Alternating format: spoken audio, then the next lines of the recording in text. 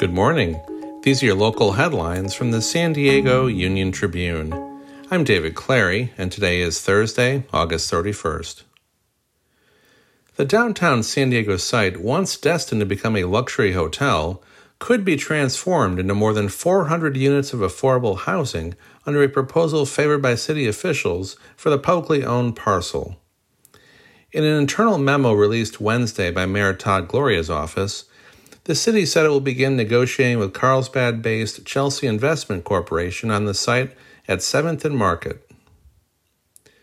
California's U.S. senators are urging Congress for $310 million in new emergency spending to fix the sewage pollution that repeatedly flows from Tijuana to South County's shoreline.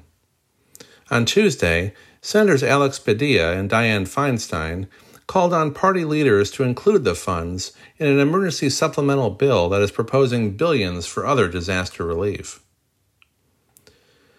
County supervisors have formally weighed in on a plan by 2 rural water districts to break away from a regional authority that they say is too expensive.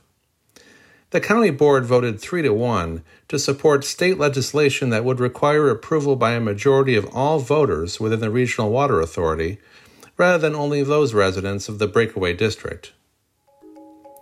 You can find more news online at SanDiegoUnionTribune.com. Thanks for listening.